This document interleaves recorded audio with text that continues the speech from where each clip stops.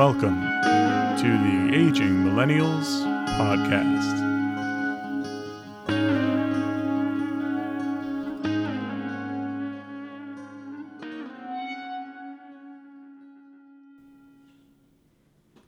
All right, welcome everybody. Welcome to the Aging Millennials Podcast. Episode 3. Trace. So it's been a slow news cycle since our last podcast. Yeah, not much has happened. You know, wake up. Been pretty quiet. Wake up, read the paper, look at the comics. Yeah, just go on about your normal life as if chaos didn't reign on the streets. I sometimes I'm thinking like, what if there was a couple guys back in the 1700s that like built a time machine? And they're like, dude, which year should we pick? Put in 2020 and immediately go back to the 1700s. You know, I would agree with you, except that I'm not sure if it was the 1700s, but it was somewhere thereabouts when they were guillotining people in the streets of yeah. And there was violent plagues in the street. France. I mean, it was pretty ugly. So actually, this is quite an advanced. Yeah, I mean, it's unpleasant to be sure, but we have cars and cell phones and not as bloody. And medicine. Yeah, medicine's nice. You know, the guillotine, though. I mean, wow. I mean, it's hard to top the guillotine. What an extreme way to go out. You know, wow. Drag people out. Talk about making a statement. You know, that's you talk about fervor of crowds. Just the whole people rising up and just witnessing actual violent death and cheering it on. So guillotines, even tarring and feathering, that was a real thing. Pretty brutal. Man, oh man. Yeah, so I guess that's a good Who came up with that? I guess to replicate a chicken. Having hot tar poured upon you is in and of itself very unpleasant. And then a bag of feathers. I don't even that's bad 3rd degree burns all over your whole body. Right when that happens, the feathering is almost an afterthought. Like, oh, you're not even realizing you're getting feathered. Some would say it's a little overboard, But, human history is full of that kind of stuff. Seems like, so I think it's a good way to start is to say there's things to be grateful for. Sure. You know, obviously it's been. And you always think that you have it worse than anyone. Sure. It's sort of maybe like a human thing. There's been a lot of bad times. Yeah, but there's no doubt it's been a rough year, you know. For us, it certainly has. Yeah.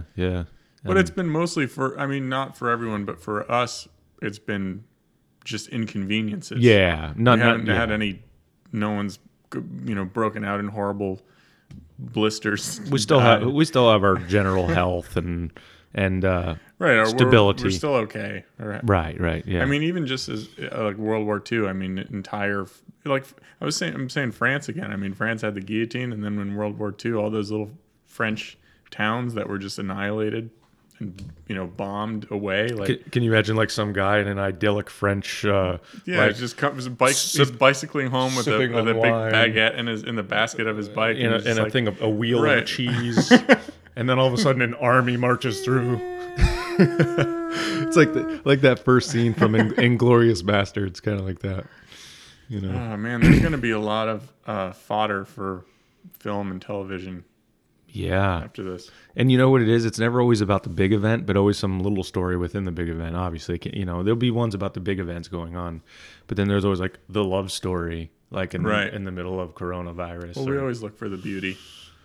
Yeah. I feel like we need to say what we're talking about, because what if our voices are going out on the airwaves to like aliens or something? No one has idea.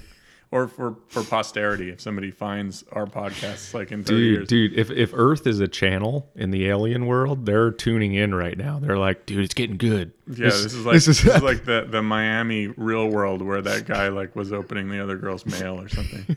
And we're looking at each other like, I hope this isn't the season finale. Like, well, this is only like season 3, right? This is like a 10-season deal. Will America completely collapse? Tune in next season to find out. Oh, man. So, tell you what, you're going to have some angry people when the new Bachelor doesn't come on. Because there's not going to be a Bachelor for a while. You think you'll have an angry, woman population? If they don't have football, I think we're going to have an issue. You know? So, Everybody's awfully mad at Drew Brees. Yeah, I saw that. We are so quick, especially obviously this turbulent political atmosphere that we're living in right now. It has been since before this, but the cancel culture, Yeah. the quick jump to condemn someone down to nothing, like he said that, so he's worthless.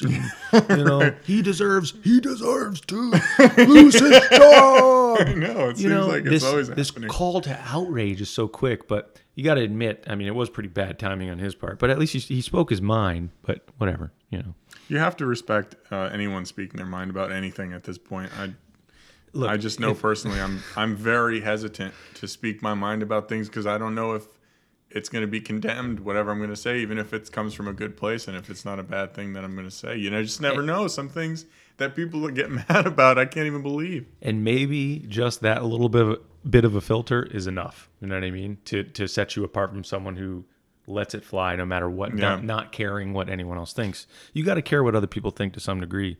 But when we're looking at the past now, I mean, if we can all agree, people have strong feelings about the country and about the flag and the patriotism, especially military families and people, which is totally understandable. But if we're going to freak out every time someone kneels during the anthem, if we're going to freak out about these quiet things, then, I'm saying peaceful demonstrations. You know what? We're going to have to let that. We're going to have to let this stuff fly. It comes down as a to country. Getting up in other people's business. I mean, what does it matter to you whether somebody salutes the flag or sits on their knee or, rolls around on the ground while the national anthem is playing? What difference does that make? You respect the flag how you feel is appropriate to respect the flag, and you leave it at that. And I think people get really hypocritical about it because I've seen plenty of patriotic people sit on the couch and chug a beer in the middle of the anthem. They don't stand up every single time and cover their heart. So it becomes a hypocritical outrage situation where then it's a contest of the virtue signaling, as they call it. Virtue signaling. I saw that term the other day. It's real, and I got to say I've done it before. Sometimes even without knowing it.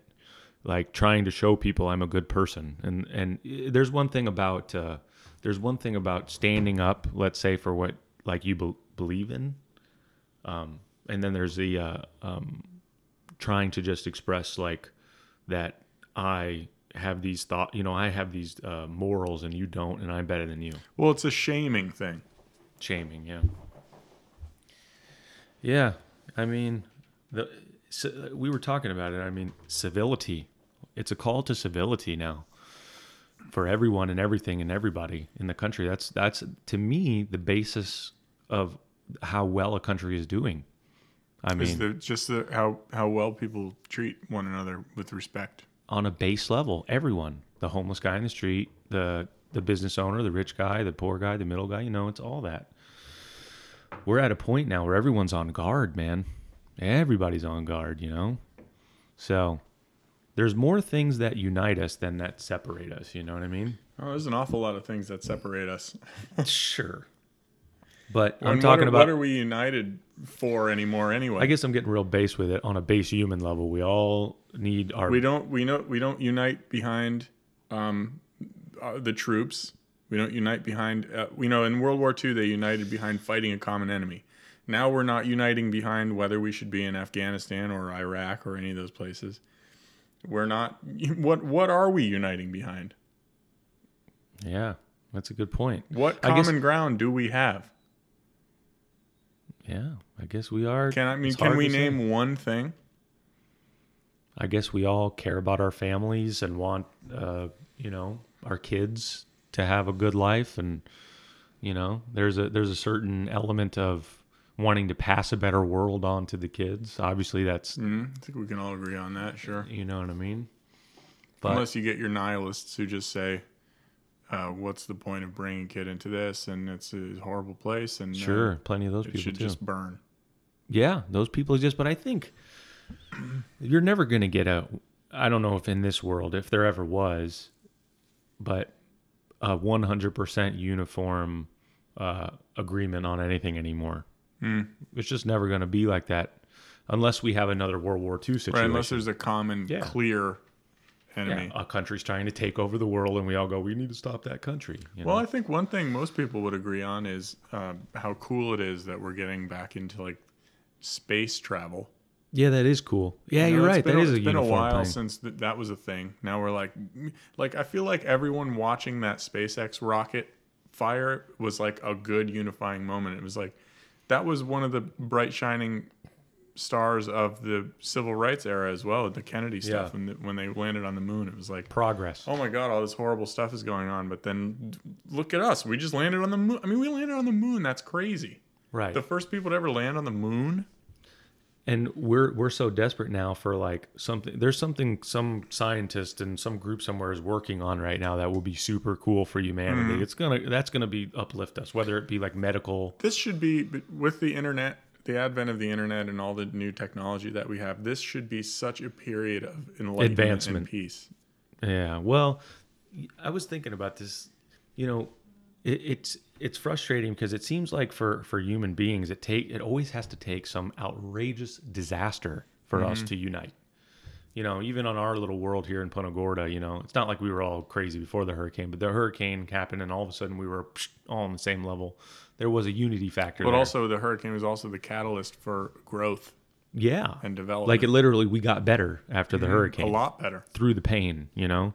So I guess that's it's tough to look at the silver lining now, but that's what you look at. I will say this. I mean, it is pretty moving when you see the examples of commonality during these racial problems where you have when you do see a police chief marching with the people and there are good community relations and they're all standing together and saying, let's have a good society and treat one another with respect. Those have been some bright spots. Sure. The name of the game is empathy, you know, is trying to find the reason people feel the way they do and connect with it on some level. It's not always going to be successful. Some people are not gonna get there, but on some bigger social issues, there's a moment where it's like, okay, wow, those people are really angry. You know, why are they so angry? What's been going on? You know, and some of the things like we talked about are not justifiable. Like the people taking it out on innocent people, on businesses, on just people in the street. You know, the animalistic violence. Well, you know, what does it really come down to, honestly? But the squeaky wheel gets the grease. Right? It just so happens that this squeaky wheel happens to be bludgeoning women who are defending their businesses with a 2x4. It's an awful squeaky wheel. Right, but there's very few people. That's the thing. If you were to, but they're not those. I know what you're saying. Those two things are not connected. But also, I'm saying that most of Americans would agree that those people suck. Right. Yeah, they're not the ones. They're not the squeaky wheel, and they're squeaking about something entirely exactly. else. So the question is then, which we can't answer in this podcast, is how to deal with them. You know, obviously, it's like get them, lock them up, and throw them in a cage. I mean, they're literally burning places down and looting stores and places like that. But then again, you're always going to get people who justify it and say, well, you know, they're really mad and there's a reason they're really mad and no one's listening to them. But that is not the way to get listened to. And it only hurts the actual cause in the end. So yeah, I think, you know, I heard a theory out there, which I know not a lot of people disagree with, but obviously there were a lot of protests and some peaceful, some not in the 60s, civil rights, all those things. And obviously Martin Luther King, all that stuff happened. And there was progress made at the time, you know, from what it was. But from that time to now has not, what some people feel, been a lot of change since then, you know. Yeah, they named some streets after him and we went back to what we were doing. And a lot of the system. So there was a theory out there that says, well, if you destroy property and loot buildings, then you finally get the business owners and everyone else's attention, you know, that you're destroying. And now they're going to be, oh, I'm looking at your cause now. Not saying it's right. But they're not looking at it in a favorable light is the problem. They're looking at it in how do I stop this from happening? They're not looking at it in how do I address the root cause of the anger? They're looking at how do I address the physical from destroying my people life, from coming to the business and the place. Yeah, I see that too. Yeah. I don't agree with that as a method of protest of destroying. That's not. Destruction is ever easier and more fun than building things. Well, and that's the thing about the country right now is there's people we cannot negotiate with anarchists. Yeah, you can't even acknowledge because they don't want to work within any structure we have right now. They want revolution. They want to burn it down literally and start over. When we're saying we don't want to start over, we want to fix it within what we have. So there's not enough of them, in my belief, to really. I mean, it's hard work to build and to create. Yeah. And that's what I'm saying is that they cause a lot of ruckus, obviously, in these moments of chaos. There's not enough anarchists to really make a difference in the long run. There's people here, they want to. There's going to be another attempt to fix it within the structure that's here, but the whole thing about the riots is that okay, are people going to listen more? So, anyways, I know it's a depressing topic. It is what it is. It's happening. Well, let's focus on the building and creating here for a minute. Yeah, okay. You have taken up wood carving. Indeed I have. That's fascinating. Tell me about it. So, obviously I've been working in the wood industry now for 3 years. So, I've been in and out of wood shops of all different sizes and of all different different kinds of products they're making. So I've been around the wood industry. Also, I've had the chance to go to really awesome places like Washington and Oregon, really awesome nature places. I've gotten connected with forests and trees and wood in general. Wood has been a part of my life these last 3 years. So I started to look into it. I've always thought, like, how cool would it be to carve and to whittle, I should say, to make I always thought in my mind, it's just so hard. Well, what's the difference between whittling and carving? Whittling is small stuff, so small blocks. But carving can be small things. Carving is generally, the general term for carving is you're usually carving like intricate designs into furniture. Oh, I see what you're saying. So it's almost like totems, right? Stuff like that. Whittling is hand stuff you can put like a block you can put in here. And so, anyways, I always thought it was like, oh, it's so hard. There's no way I can learn. And I started to look into it. And I'm like, what are the tools it takes? And I bought a whittling book, and I had some Amazon points is what I did. I had to So you get a kit? You get if you get the real tools, you get there's 2 sets. There's one set that's just like the knife, but then there's one. And they give you like a block of cylinder of wood. That doesn't come with the tools. Booklet No, that doesn't. So there's just one for the tools. So where you get the wood online? You can get the wood online. It comes with how to carve it, or you just look that up on the internet, or you come up with your own design? It's basically the starter set is a set of tools. There's a whittling book, with different projects in it. Different projects in it. The blocks you can buy, and usually to start off, it's basswood. It's easy to carve. Yeah, it's very light, soft. It's easy to almost carve. Like soap. Yeah, it's actually quite nice it feels good to cut into. Do you have to wet it? No, you want it as dry as possible. Because anything wet is harder to cut and is not going to be. I didn't know if maybe you oiled it up, something like that. No. After you finish it, you put the oil on it, and then if you want to be safe, you get the gloves, the cut safe gloves to make sure. Now, when you're done, do you stain it usually, or just treat it with oil? The process is you carve or whittle the design out on the wood block, and that's the biggest amount of time. You're getting the rough outline of it. The shape. You try to get as close to it. Then you sand.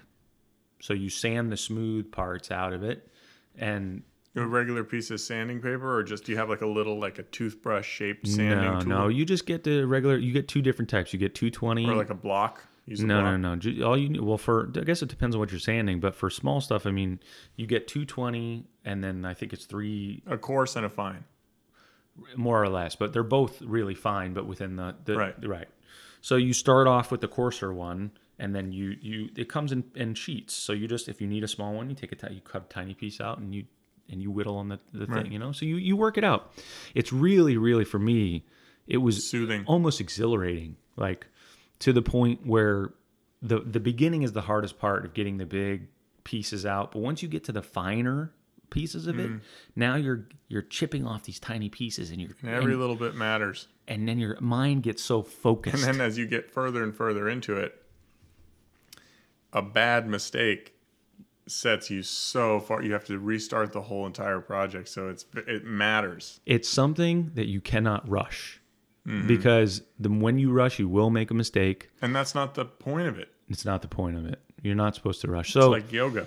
for me, the finishing part was actually my favorite. I mean, the fine cuts got towards the end very tedious. You got nervous. You were going to break it. Right. So the fine cuts, but that's also part of the fun. But the sanding, for me, it was like, watching it get smooth. Yeah, it's because it's like taking something and like, because when you buy something and it's very finely made, and you're like, man, this must have been done by a machine. I don't know. Yeah, right. But you realize that the sanding takes away the imperfections and it makes it look perfect. And it's like, I created this thing. It was like, this is like, could have come out of a lathe.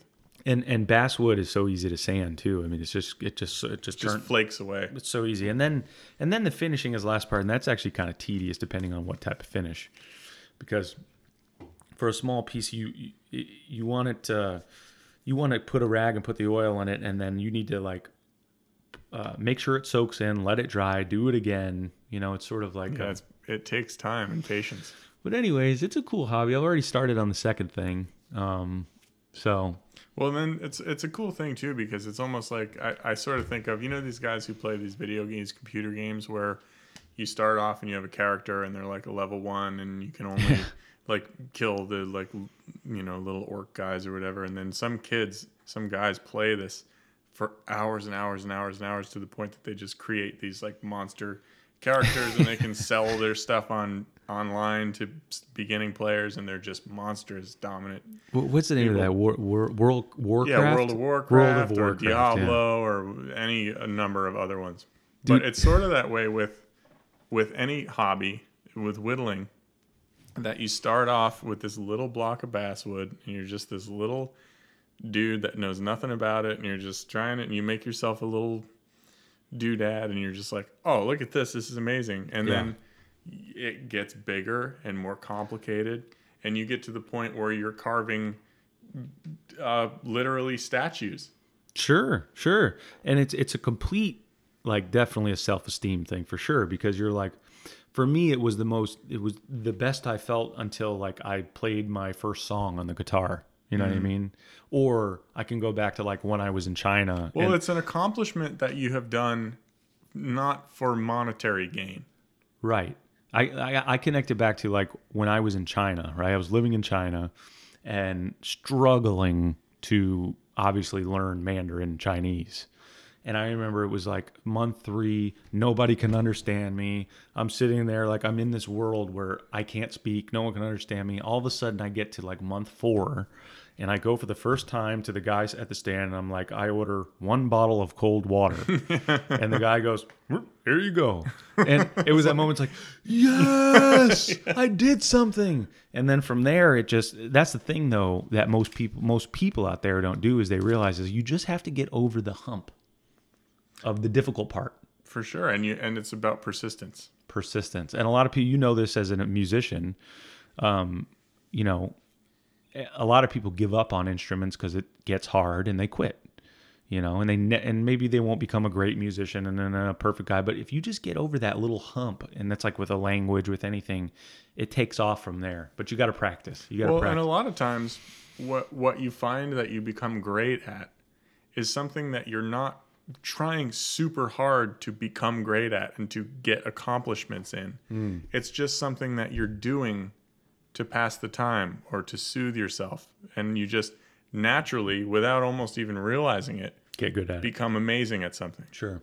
But to me, that means your intention is in the right place, because how many people do something with the intention to become famous, and get rich? They never follow through.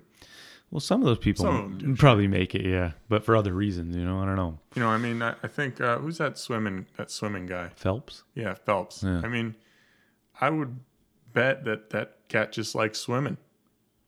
You know what I mean? But also, it's he's soothing to him, and he just, whenever he's bored, he started off, he just started swimming and swimming and swimming. Maybe it kept him fit, and then before you know it, he's swimming faster than anybody in the world. But you see, to me, there's certain people who were born to do certain things. Oh, sure. Like yeah. Michael Phelps has humongous Oh, hands. yeah, he looks He's like a dolphin. He was meant to swim, and I'm sure he loved it too. So that's the thing. If you have the predisposition to do it, But that's sort of if you need to kind of fall into a thing that you already are, like if you have really long fingers, you're better off if you just fall into piano playing than if you try and be a chess player or something. You don't need long fingers to play chess. You gotta love it, man. You've got to love what you're doing in order to, I guess. There's people like probably who don't love what they're doing and are really good at it, but I don't know. That's a weird. I bet you it's not a whole lot though. Yeah, not a whole lot.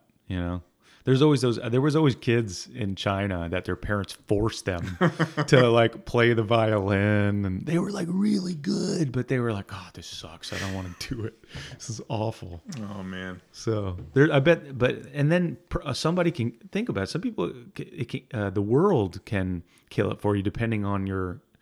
Music is always the one we go back to, because it's like you could be like, man, I love music, but then you get really famous, and then now you're churned up by the music industry, and now you're like, oh, I don't want to play music. Yeah, I don't have a lot of sympathy there though. That's like a kid who loves football, and all of a sudden, like you're in the NFL or something. Like once you're making maybe $8 million, you reach the peak. Just yeah. like it's hard for me to feel sorry for. Yeah, all right, I get what you're saying. Yeah, we all dream about being athletes and rock stars in the end. For sure. In the end. But for me right now, it's about, because everything is like getting back to normal from the coronavirus, but it's not back to normal really. Like when you go to the mall, it's kind of not the same, and there's not really, like, vacations have pretty much been canceled and stuff. So for me, it's kind of like finding, like with your whittling, like finding something that you can do to pass the time that maybe is a little bit productive. And maybe is not too expensive to get into, but is which you can get excited about. And for me, I'm starting to dip my toes into pedal making, guitar pedal making, circuitry. Making it? Really? Yeah. Whoa, that's cool. Very cool. It is super cool.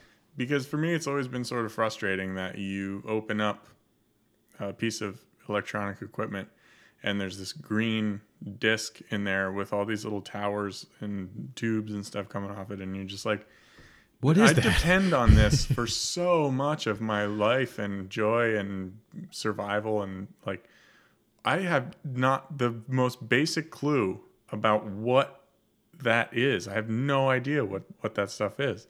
And a guitar pedal, a guitar effects pedal, is like one of the most basic types of chip technology. It's like a push button. You push a button and the thing changes. Well, I mean, on the outside. Yeah. On the inside, you rip it open and there's a little circuit board in there, and it's got transistors and resistors and capacitors and all these little pieces on there that they need to be assembled in a specific way and soldered together. And if you mess up one tiny part in that chain, nothing won't work. Mm-hmm.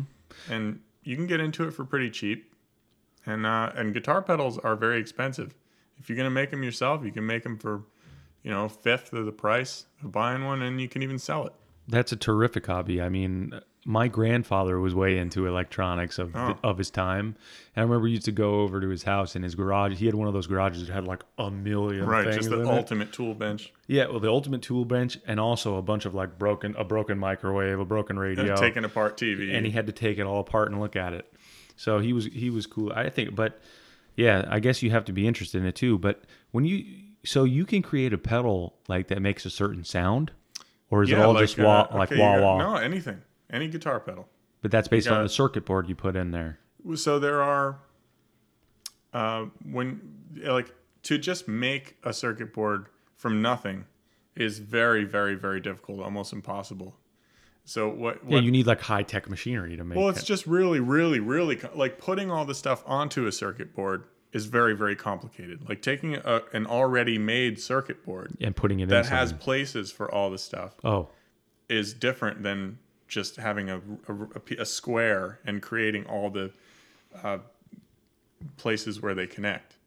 So there are websites that have pre-printed circuit boards. So it's that green disc with nothing on it, just with a bunch of holes in it. yeah.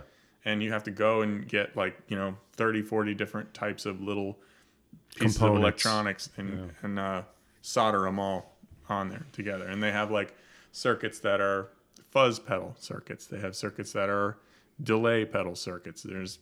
They're based on, like, somebody took a big muff fuzz pedal, took it apart, ripped all the stuff off the circuit board, and then had the circuit board made. And then you can buy that circuit board and you put all your own stuff on it and you can change it up. Oh, you can, yeah. you can change some of the values of different things to get a little bit of a different sound. And then that's how circuit boards are generally made. Yeah. People just tweak already existing designs. That's cool, man. I think it's a cool, it's definitely like an intricate It's pretty, I mean, it's maybe hobby. like $8 for a pre-printed circuit board. And then the little electronic components, of which you need maybe 30 or 40, are usually anywhere from a few cents to maybe 30 or 40 cents a piece. But you got to buy like a whole like box of them or whatever. Probably. Yeah, but I mean, you're talking about $12, $5, yeah, whatever. Yep. So hobbies are definitely the foundation, I think, of being satisfied with because obviously now, and we all have that question, which is unanswerable in this podcast, of like, okay, now we have this whole virus thing. How long can it go on? So the more hobbies you build in the meantime, obviously, the more you're going to be happier with this whole being at home. For me, I've always struggled with feeling like when I'm doing a hobby that it's inconsequential and I feel guilty, like I should be spending this time improving my business or teaching my kid or doing something that like matters. You know what I mean? It's hard for me to dedicate a lot to But it's a balance, dude. It's a form of self-care. Yeah, it is. And you just have to, and it's therapeutic, and you have to accept the question you have to tell yourself: if I give myself this little time, I'll be a better teacher to my daughter. I'll be a better sometimes businessman. it's hard to remember. It is a hard thing, and especially when things need getting done, like the lawn needs mowing. Sure. If you always did everything that needs to be done, you would never have time to do anything for fun. Yeah, I wouldn't anyway. Like I said, it's a balance on every. That's why you'll hear some of the you'll hear some older people be like, it's all about having a routine. Well, it helps. You wake up and do this at this time and this at that time, and then you have time for that and you have time for that. But then I know a lot of millennials don't like that rigid thought structure of I agree with that. I think that's the true path to happiness, because you only discipline. And then you get your fun from when you say, no, I'm not doing that right now. Or if it's like that was what was hard about the coronavirus quarantine. When it was just like you didn't get your weekend because every day was a weekend. Right. But and then the thing is, if you take care of all that other stuff, then when you have your free time, you're going to enjoy it more. You know what I'm saying? Right. So anyways, I remember, because we all know that, or I did it in my life, those periods of time where it was like either you partied every night or you did like in college, or there was periods of time, and then by the 5th or 6th night you'd be like, this isn't fun anymore, man. There's nothing to celebrate anymore. Well, that never happened to me. That never happened to me. It's a Tuesday night. Like, what are we doing? Tuesday is the best night. At all my classes, like starting at 11 o'clock or later. Yeah, I have like an essay due tomorrow. Why are we 5 beers deep? I was an all-nighter guy. I would procrastinator. I would just do my thing and have fun. And then you'd have an exam on a Friday, and I would go. I'd get myself a gigantic cup of coffee on Thursday night at like 8 p.m., and I would just sit in the library until the exam, through the night. We both got our degrees, so I guess it worked. Yeah, I mean, to each their own. We're college educated. It's not how I would do it now. Yeah, I'll tell you that. Would you major in something different now? I think now I would probably try and focus on more of an actual useful skill. Like I majored in small business management and marketing. I mean, it's literally what you're doing right now. It is what I'm doing, but I didn't really need it to do what I'm doing right now. Like I don't use daily. You'd rather have an alternative skill, so like it would be cool. I would be doing this anyway if I had learned electrical engineering. Right. But I would also know electrical engineering. But the chances are, if you put the time and effort into an electrical engineering degree, you're going to become an electrical engineer. Right. You know what I mean? It's really hard to do that. Yeah. But anyways, I get what you're saying, you know. I wonder because my degree was in English and creative writing, you know, and I was going to be a teacher, which I did for a while. But now I wonder, it's like that. I guess it gives you somewhat of a leg up, I guess, if you're applying against a high school graduate, but I don't know, whatever. I don't know. I have a lot to say about college and this sort of how we view it and the way that it's set up. And well, you remember I don't know if you felt the same, but it wasn't just like, definitely mom wanted me to go to college, but the social pressure to go to college. There wasn't someone going, you know what, it's okay if you don't go to college. Yeah, no, you were going, period. College is in For me, a major problem that I had was that I went to college in Tallahassee at Florida State, which is like maybe 4.5, 5 hours from here where we live. Mm-hmm. And I was 18, you know, I was a kid, still very much a kid, living home with my parents, mom doing my laundry, the whole 9 yards. Now all of a sudden I'm in this place 5 hours away. I'm not coming back on the weekends. I'm just trying to I needed to learn how to live on my own before trying to worry about attending a university and trying hard to get a degree. I was struggling with just trying to take care of myself. I would have benefited from maybe a 2-year military service or something like that, just somewhere to learn how to make my bed and do my laundry. And a lot of countries do that. Calisthenics and take care of myself. I don't think that's a bad idea at all. Yeah, you know, a lot of countries do that. Just to get everybody in good physical shape, get everybody with a little sense of discipline, you know what I mean? And then you go to college, then you're going to kill it. Then you're not staying up with your buddies drinking the cheapest beer you can find and just wearing wrinkled clothes to your afternoon classes. Yeah, I guess, you know, that needs to be in place for a while before people willingly do it, you know what I mean? It's I don't know how you could really have mandatory military enlistment. You know? You don't start it as mandatory, but you somehow start it as voluntary and then work it in as mandatory. In America, we don't have the esprit de corps to make that happen. They do that in Israel. But in Israel, they're surrounded by people that hate them and wall. So we don't feel a need to. Yeah. Right. We just don't. We're just kind of more Well, even if we integrated it into high school and said that wouldn't work either. I don't know. Well, you know, the way it is though now, that was just my personal case. Yeah. Now there are so many colleges that are regional and closer to home that it's an easier transition. Mm-mm. Going off and away to college when you've never left home for any reason is kind of a shock. It's kind of hard. Yeah, plenty of people still doing it though. I mean, that's one of the college. And at the time, I was so happy about it. I was ecstatic. Over the moon. I was going up and live with my buddies. And, it was the dream. Yeah, it was the dream. I would never have not done it. Well, for me, at the time, if I would have been you know what? No, I think I'll go join the military for 2 years. Exactly. You wouldn't have done it. Exactly. Not gonna happen. Well, looking at it, the first year, of course, is exhilarating. You know, no matter what decisions you're making, even if you're screwing up. The first 2 or 3 years were exhilarating for me, and then by the end, I was kind of. By the middle of the second year, I was like, "All right, this is starting to get pretty intense. Fun. I'm getting debt, and I'm just right. I'm really not learning anything all that useful. And I have no sense of direction. I understand just people dropping out. Yeah, well, you know what I'm realizing in the field I'm in now is that there's a big dearth of people who are good at mechanical stuff. Because everybody's got to go to college for brain stuff. So guess what?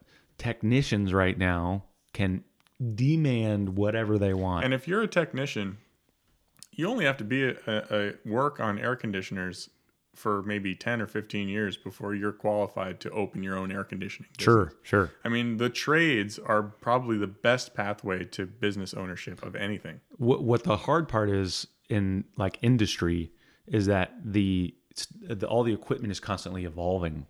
So, Right. So And now you're talking about now computer if technology. if you go 25 years ago, you needed to know how to wind a gear and how to go all these places. Right. Now you you need to know how to use Adobe now and you need QuickBooks. well that's sort of like the bookkeeping, but you need to know like how the CPU and the talks to you the got to other be an piece, IT guy to do anything. computer and mechanical. So, but those guys, I mean, they have rough lives though because they're on the road because they're on such demand. I mean, they make a bunch of money. Yeah, those guys make a killing. But they on the road, like our technician for our company is on the road for 3.5 weeks out of the That's not out of the month. That's not doable.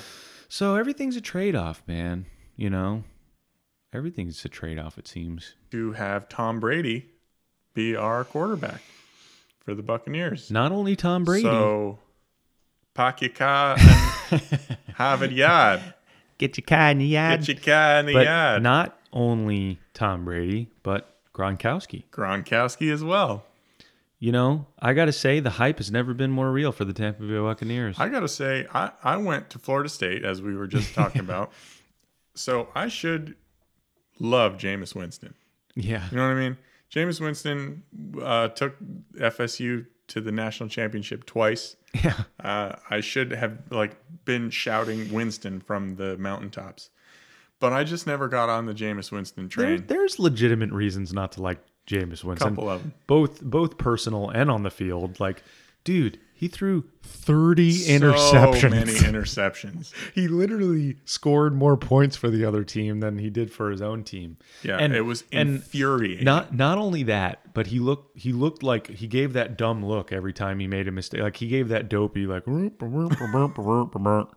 he did it in such a way that was annoying. So he was just the kind of guy where you watched him and you saw him do something horrendous and you just said, you know what, that's it. I'm done with this guy. I'll never like it. And they just kept doing it again and again and again. You never even got a minute to forgive him. But then he throw an 80-yard bomb for a touchdown. You know what? You know see the touchdowns. You know you're in a bad spot when you're so mad at a guy that you are mad when he does something good because you don't want the people on the radio after the show to be like, yeah, but he did that. Like, no. That 80-yard crazy throw at the end of the game does not redeem the 7 interceptions that you threw during the game.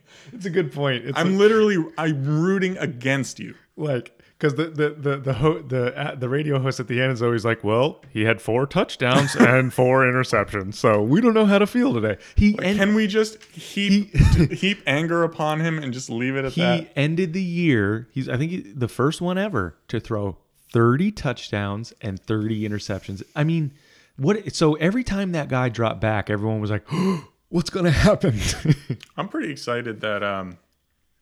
Well, I'm excited about it, and I'm also angry about it. That John Gruden, is now an NFL coach again. Why? What's the big deal? Well, because the Bucs won the Super Bowl under John Gruden. Sure. And then drove John Gruden out of town. Drove him out of town. And I mean, the John Gruden story is one for the ages. He wins the Super Bowl. He gets traded as a coach. He gets run out of town. He gets basically ostracized from the NFL. So what does he do? What more American type of thing can you do? He moves to some suburb, rents a space in a strip mall, and opens a little office and calls it the Former Football Coaches of America and creates a group called that. I didn't know he did that. He goes into this strip mall office every morning at like 4:30, 5 o'clock in the morning and studies game film. He invites other former football coaches to come and hang out in the office, and they talk and they study film together and they just scheme. Talk about passion. Talk about passion for the game. Yeah. He becomes such an elder, a Yoda of the game, that he just knows so much about every team, about every player, that he ascends to the coveted Monday Night Football spot where he excels. Games. He excels, and he is the most personable, interesting person and passionate person you've ever seen calling football since Madden. Madden, yeah. And he slays it so hard and is so intelligent about the game of football that they give him the newest, best team and stadium in the league. I mean, talk about your all-time ascension from nothing stories, your all-time comeback stories. Back to the team he started with. Right. Yeah, right. You know, I don't know. I mean, it's the ultimate oh yeah story. But I don't know if you ever saw Hard Knocks. Oh yeah, I love that. Love Hard Knocks. They did the Hard Knocks with the Raiders with him as the coach. Knock on wood. Knock on wood if you're with me. Knock on wood, right? I'm with you, John. Now, but there was moments. There's moments, and any passionate person has these moments where you look at John Gruden and go, "That guy has a screw loose in his head." But all the best ones do, especially in a violent sport. Right. So, anyways, he took the team. The last year they had an improved record, so we'll see how they come out. I love that guy. You like his I can't get style. enough John Gruden. Yeah, I'm not good at impressions. I was going to try one. No, I'm not good at it. He's a tough guy, dude. Well, they call him Chucky. What about that guy, Frank Caliendo? He does a good John Gruden. Oh, he does a good everybody. He's good. He's the impression guy. For impressions, there's nobody like the guy who played Garth in Wayne's World, Dana Carvey. Dana Carvey is the ultimate impression master. You know who's the current reigning champion of impressions is? Melissa Villaseñor. I don't know who that is. She's a comedian. She's on SNL. Do you still watch SNL? Oh my God, religiously. Really? Yeah. I never miss an SNL. I have the impression that SNL has not been good in wildly frustrating. 3 years, yeah. I tend to be more critical of a conservative type of person. Yeah. And SNL is like a wildly liberal show, but it can be very hilarious and I like it. Do they still do Weekend Update? Oh, dude, the Weekend Update is the best place to get your news. Who's doing Weekend Update now? New guy? Michael Shea he's dating Scarlett Johansson. Oh, okay. I know his name, but I know the guy you're talking about. I don't know why I can't think of it. Michael something? No, Michael Shea and oh my God, why can't I think of his name? I don't know. We don't care enough. Well, anyway, Melissa Villaseñor does this impression of John Mulaney. Mulaney, yeah, he's a good comedian. It is. You got to look. It's just spot on. Yeah. Comedians do. Colin Jost. Oh, that's it. Colin Jost. Yeah, that's a good. I have such an appreciation for stand-up comedians and comedians in general, comedic actors. Being funny is hard, man. Stand-up comedy is one of those things that you have such a deep appreciation for because it's one of those things that everybody in little secret moments thinks I should or could do this. Like, don't, you know what I mean? You think of something funny and you're like, man, I should be a stand-up comedian. But like, it takes a hell of a lot of work and time and incredible amount of work talent.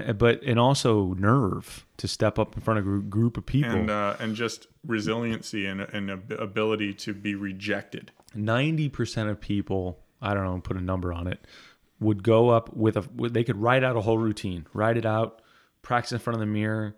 90% just fall apart. will go blank in front of a group of people who are staring at them going. Well, and you're going to okay. And if you look at it as like a job, okay, being a stand-up comedian is a job. Yeah. You have days at your job.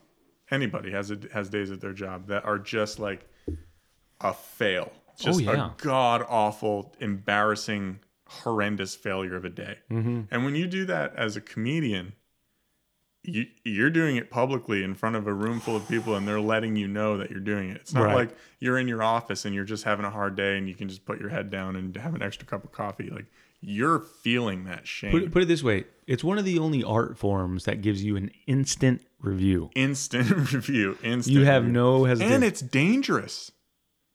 If you say the wrong joke. You can really get yourself into trouble, man. Yeah, there was that comedian who made, remember his name's Ari Schaefer. Mm-hmm. And he, when Kobe Bryant died, he came out on Twitter and he said it was a joke. God. And he got buried. The worst one of all time is Dane Cook. He ate it so hard. Do you remember what happened? I don't remember what took him out, but I remember he was the biggest comedian at the time. Well, first of all, he's an arrogant prick. That's what took him out. He can be a prick, yeah. But what happened was there was a movie theater shooting. The Batman movie came out. The Colorado one. and he came out and he made a joke that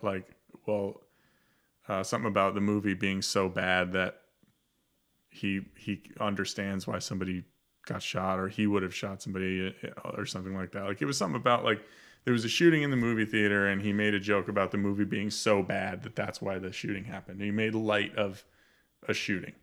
Yeah. Which is not cool. Not cool. That's a really scary thing that that's a real problem that we have. There's not too much funny to find in that. Yeah.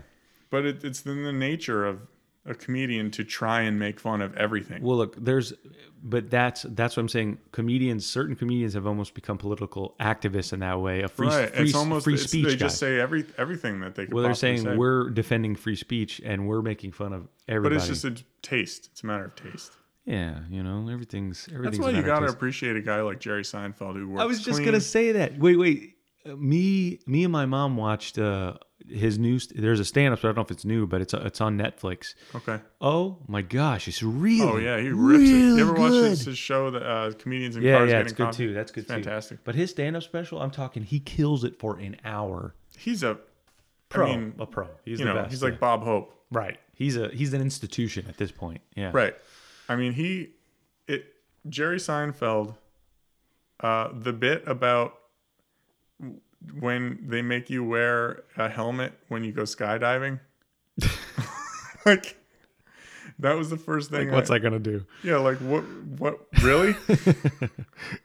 And those are the best jokes when you can think about it. It's like, yes, it's silly, and it's like, also, obviously we know that you wear a helmet because if you hit your head on the way out of the plane or whatever, obviously there's a reason, but it's just funny because you're jumping out of an airplane and you think this helmet is going to do something to protect you. If your parachute doesn't come out. That's the thing about stand-up, though, is like, of course the joke has to be good, but it's like so much about the delivery. Right. And it also has to be enough stupid. Like, it's kind of silly. Kind of stupid.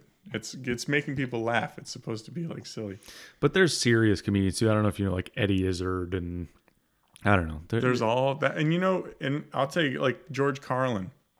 Yeah, he's kind of a serious comedian. But you're also like the direct descendant of Socrates. You're criticizing. You're doing it. You're making jokes, but you're also mainly philosophizing. And yeah, you're a human commentator. Right. You're literally exactly. You're pointing out the odd things in the world. Who I generate, like, even like Bill Hicks is like that for me. You know Bill Hicks? No, I don't know. Oh, dude, you love Bill Hicks. Dude, awesome. He's Is that Where's Your Sign guy? Yeah. Where's your sign? You know you're a redneck if you have cars in your front yard. That's not Jeff Foxworthy. It's the other guy. Bill Engvall. Bill Engvall, yeah. Well, those guys are funny too. No, they're pretty, like that Larry the Cable Guy with the flannel shirt. I'll laugh at a couple jokes. I'll give him a run. But no, for the people out there, there's a lot of people who know, but you would really like him. Bill Hicks is a real interesting cat. He's dead now, but he's. Oh, bummer. You know who else is dead? Who is hilarious? Mitch Hedberg. Mitch Hedberg. Yeah. He had such a distinct style. Yeah, and it was just like, it never got old. It kind of the one-liners, delivered. The one-liners, one after another after another. It's a skill, man. That's a skill for sure. But I guess like this goes back to our hobby talk. It's like, I'm almost convinced there's people who naturally born to do certain things, but everything is all about practice.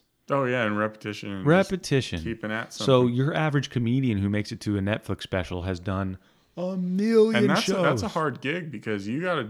It's like that show where the guy crashes on people's couches on HBO. Oh, crashing. Yeah. I've seen that. You're just talking about making it as a comedian, what you have to do, and you have to spend 5 nights, 6 nights, open mics, a week in a city at open mics and trying to make a name and working it out. Make a name. It's hard work, it's in the middle of the night, and it's in smoky, oftentimes gnarly little bars with 5 or 6 people there, or whatever. And you fail, and you just feel like there's no point. And think about it. Sometimes you don't want to be funny. Sometimes you're sitting there, but these guys are. That's what it takes, a special guy to do it. And you really got to enjoy like the feeling of making someone laugh. That's got to get you high. Well, what helps is that, as far as a community of people, when you're a comedian, and that's a great group of people to be friends with. Oh, and comedians are some of the most adored people as friends. Like the Right. guy who's funny. And you get away with nothing. But imagine, like you said, being a comedian, just like everything else, is like they're so worried to say the wrong thing. It's got to be a careful thing. Yeah.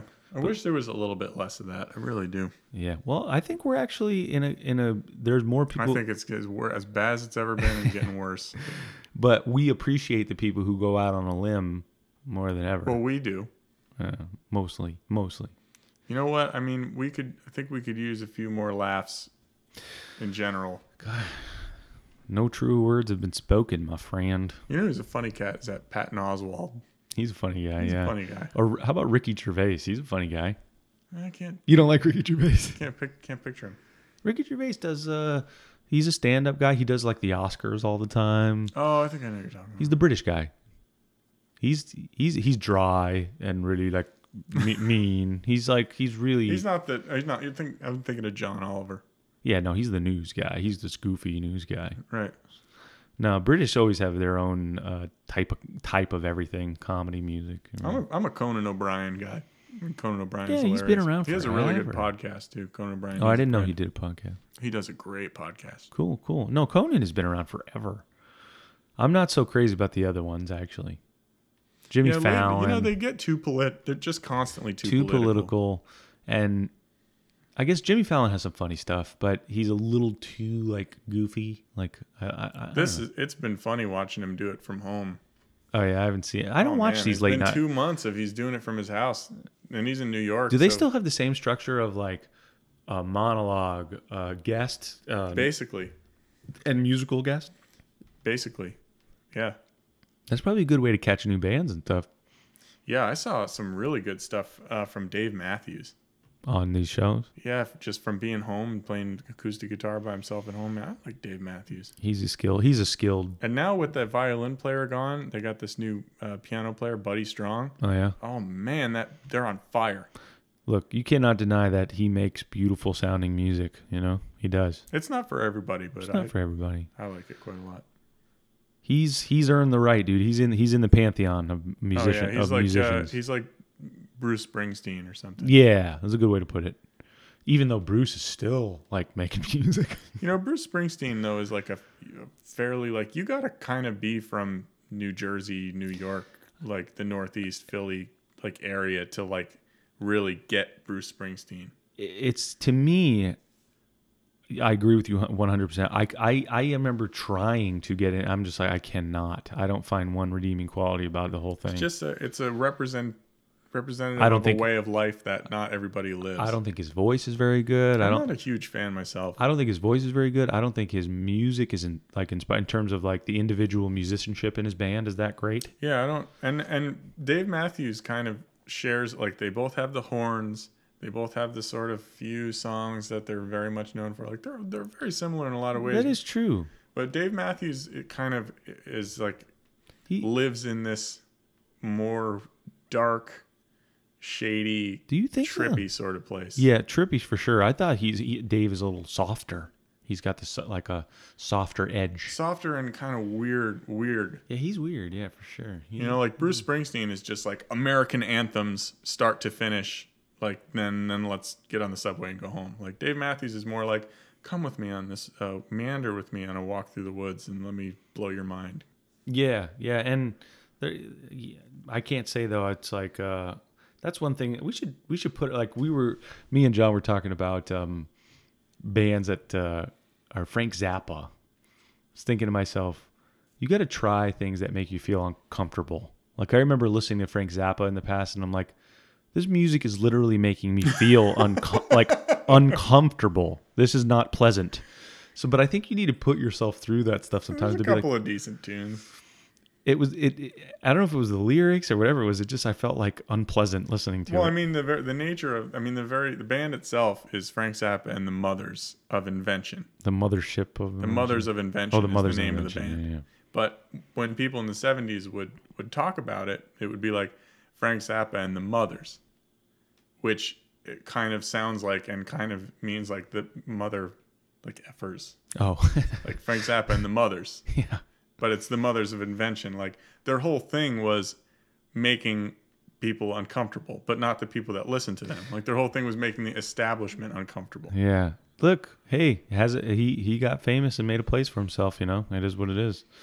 We're not all going to like different, but I'm saying that's why I'm just like most people, where I find my groove with what I like. Obviously the Grateful Dead, obviously jam band music, obviously classic rock, obviously all that stuff.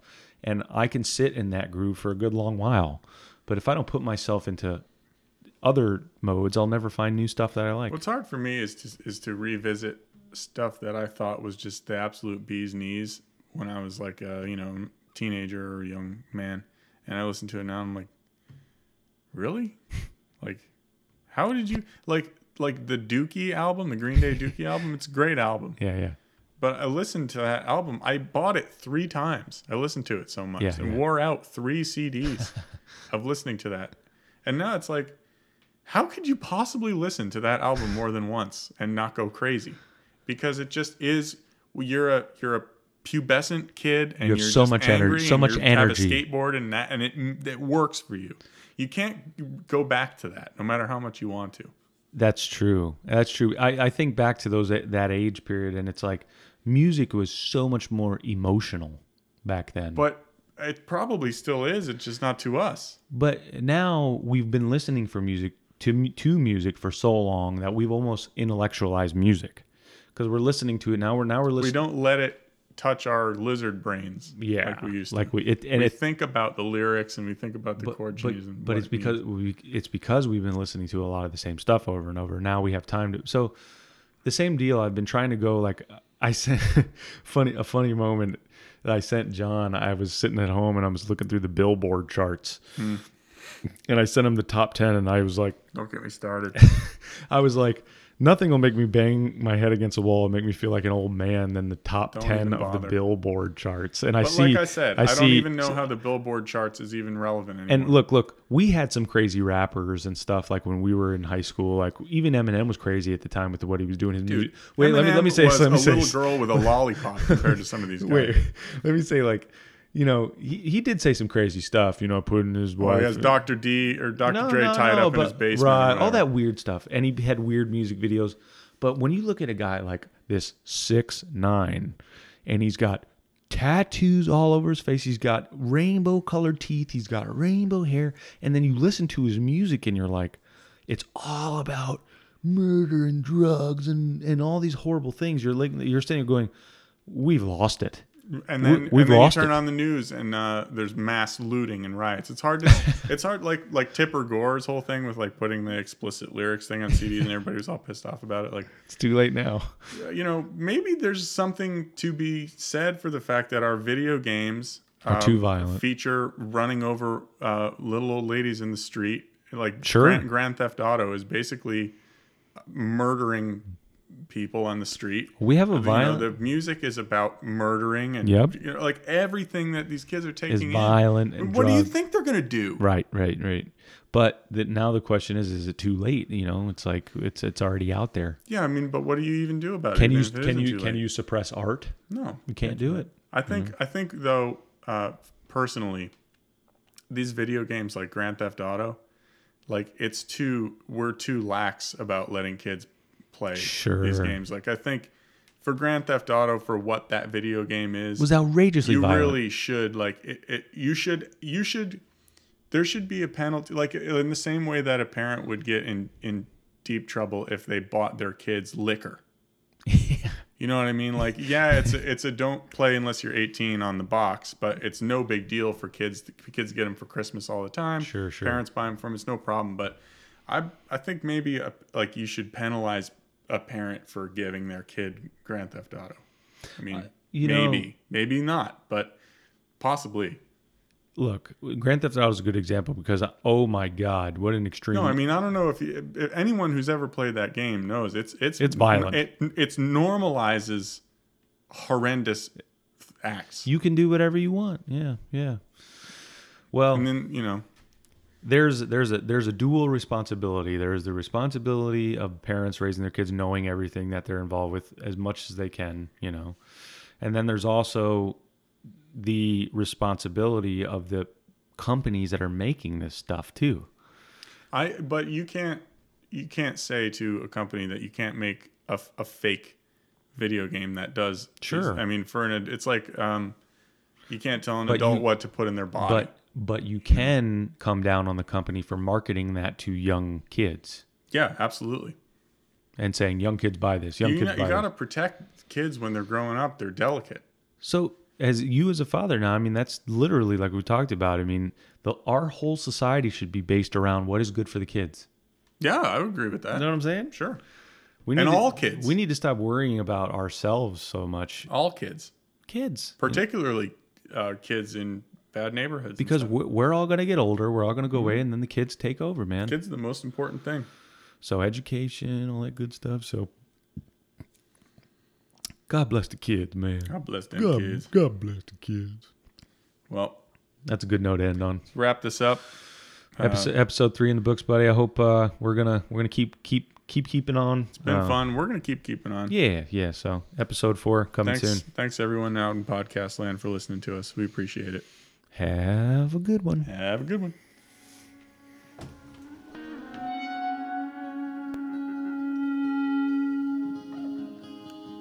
Thank you for listening to the Aging Millennials Podcast.